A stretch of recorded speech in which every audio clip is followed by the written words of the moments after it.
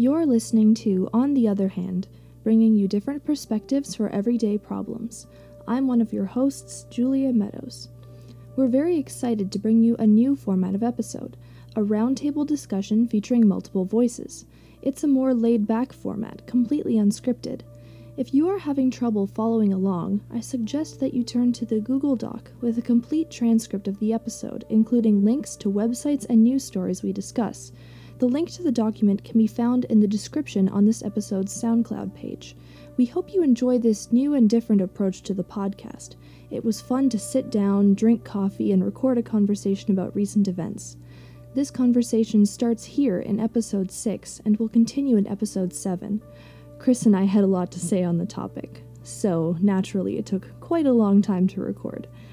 But we hope you listen and enjoy. Hi there, it's Christopher Levan again. I want to invite you to a coffee shop. Just sit down opposite me. Join us for a conversation. Just a few minutes ago, and as I sat in the coffee shop at the corner of Bloor and Bathurst here in Toronto, I was surprised at the extent to which every conversation seemed to be framed by the word Trump. There I was, minding my own business, typing on my computer, and I could hear behind me and across from me people having their daily conversation, going through their routine, except that every conversation was punctuated with reference to our new president. It's as if the world has somehow shifted and we are now in Trump time, a frightening thought. And what seemed to characterize many of the conversation, and certainly characterizes my inner dialogue, is a sense of confusion. We don't know yet what is going to happen and what he really means. I mentioned in a sermon a few weeks ago that analysis of his speeches for 2016 indicated that Donald Trump tells the truth, the absolute truth, 3% of the time, which leaves us all with the 97% of the time wondering what's going on and what he's really going to do. And I have, as many do, a tremendous apprehension that the rubber has not yet hit the road, but it may well. And where do we see the concerns arising? So I want you to join us in our conversation. Julia is opposite me here today. Yes, I am. And we're going to have a little pull up your coffee, get your chemical, whatever you need to use in order to listen. And let's go for it. Julia, where do you think the rubber is going to hit the road? Well, so far, what I've been encouraging my friends to do is to check the Congress website, because I've seen on my newsfeed multiple people sharing recent bills that have been posted to the website, and it's some honestly very terrifying stuff. There was a bill that seemed to aim to have the United States leave the United Nations. You know, it feels like American Brexit. And we have all the very public things that Trump has been talking about with the withdrawal from NAFTA and let's build a wall along the Mexican border. And have the Mexicans pay for it. Yes. The thing that is disturbing for me, before we even get to any of the bills and any of their consequences, is that by virtue of getting elected, he shifts the political agenda and indeed the kind of common conversation to the right. So instead of arguing about the niceties of what climate change regulations and carbon taxes might do, we're discussing stupid ideas like, hey, let's build a wall. And we have to take that seriously as a subject of conversation because he puts it there. Yeah, it's amazing the whole thing that came out with alternative facts and fake news when so much of what he's saying is utter bullshit. We can't trust him, but he's trying to pretend to be this face of someone who's trustworthy, this absolute power. But he's just this guy. It's a lot of hot air. He's talking out of his ass most of the time. Difficult thing. Tell me about what you thought of the demonstrations on Saturday.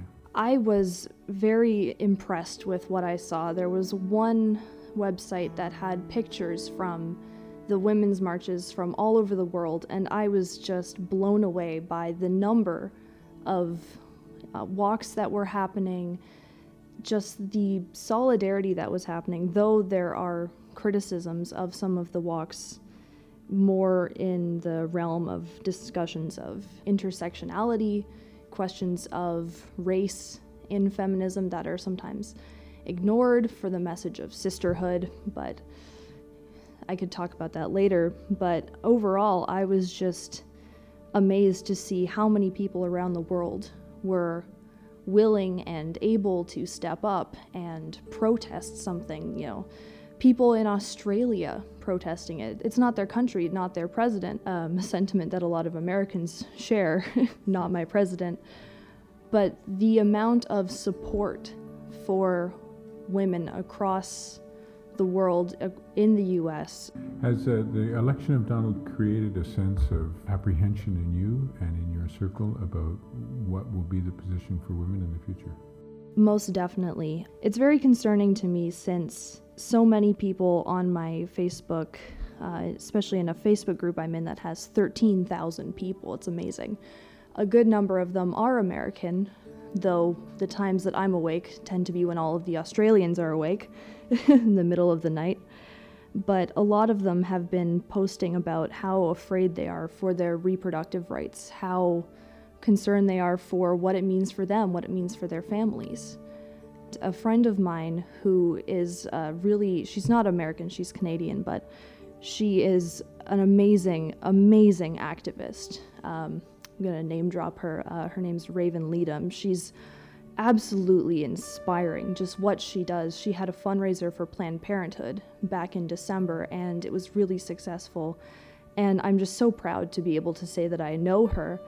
And she posted a video around the time of the election, sharing her, I don't even know what word to use. She was just so upset and angry and concerned for members of her family who live in the States, the women in her family, especially the Muslim women in her family.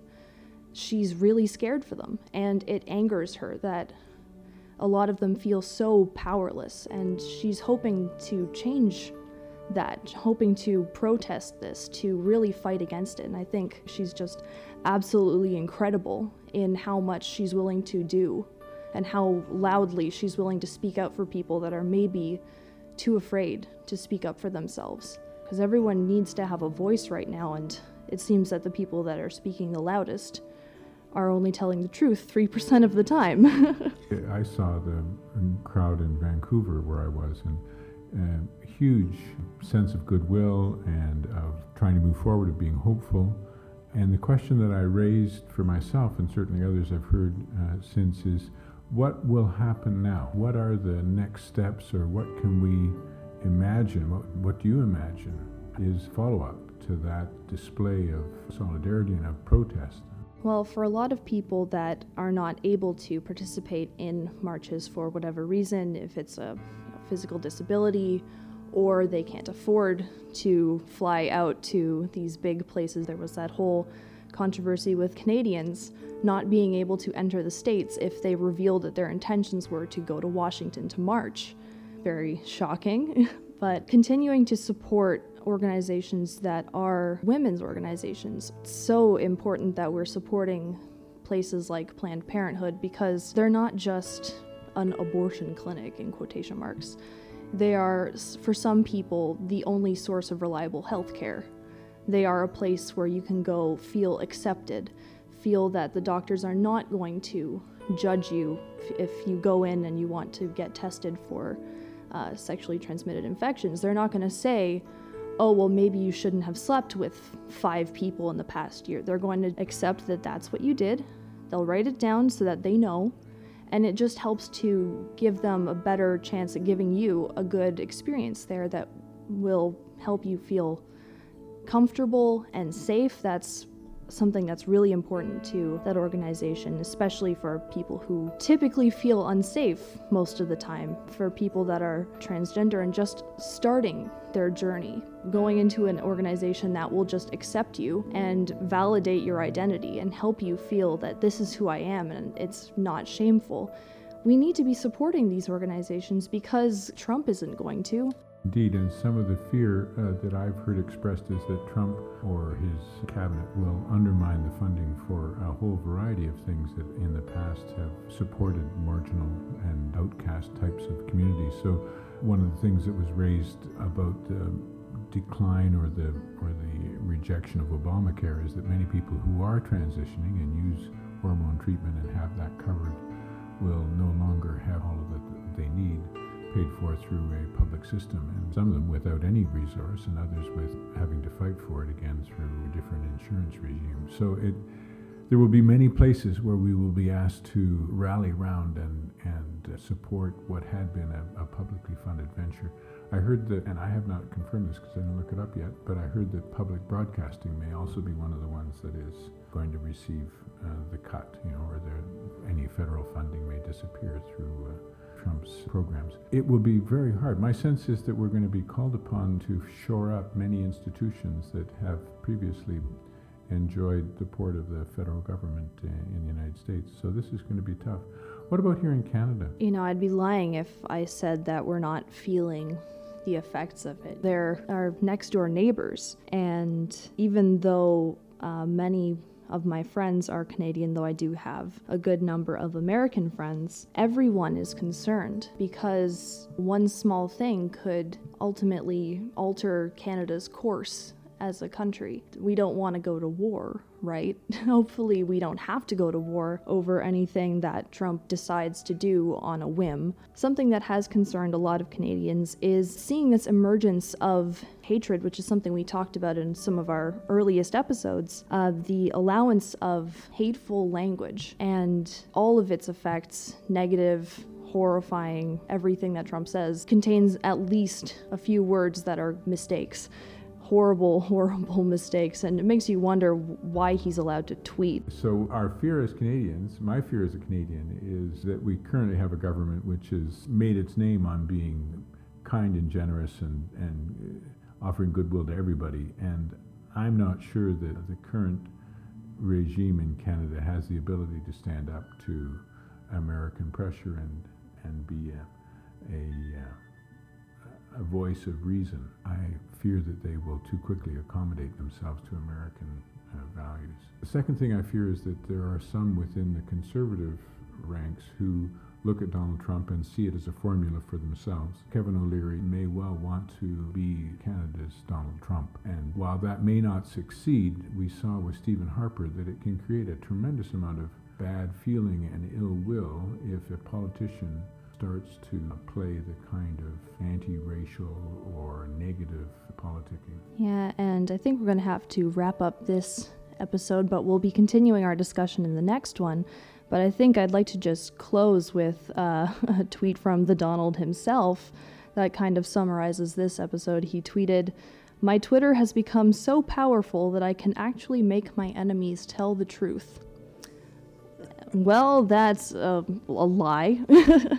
Thank you for the coffee, and thank you all for joining us. Come back to the cafe and we'll continue this conversation later. Thank you for listening to episode 6 of On the Other Hand. The second half of our conversation is coming soon, and I hope you are looking forward to tuning in. As always, remember to check out our Facebook page, the link to which you can find on our SoundCloud profile. Additionally, you can subscribe to our podcast on both the iTunes Store as well as Google Play Music. The episodes are completely free, so we encourage you to download them onto your mobile devices. Once again, this was episode 6 of On the Other Hand. Thank you.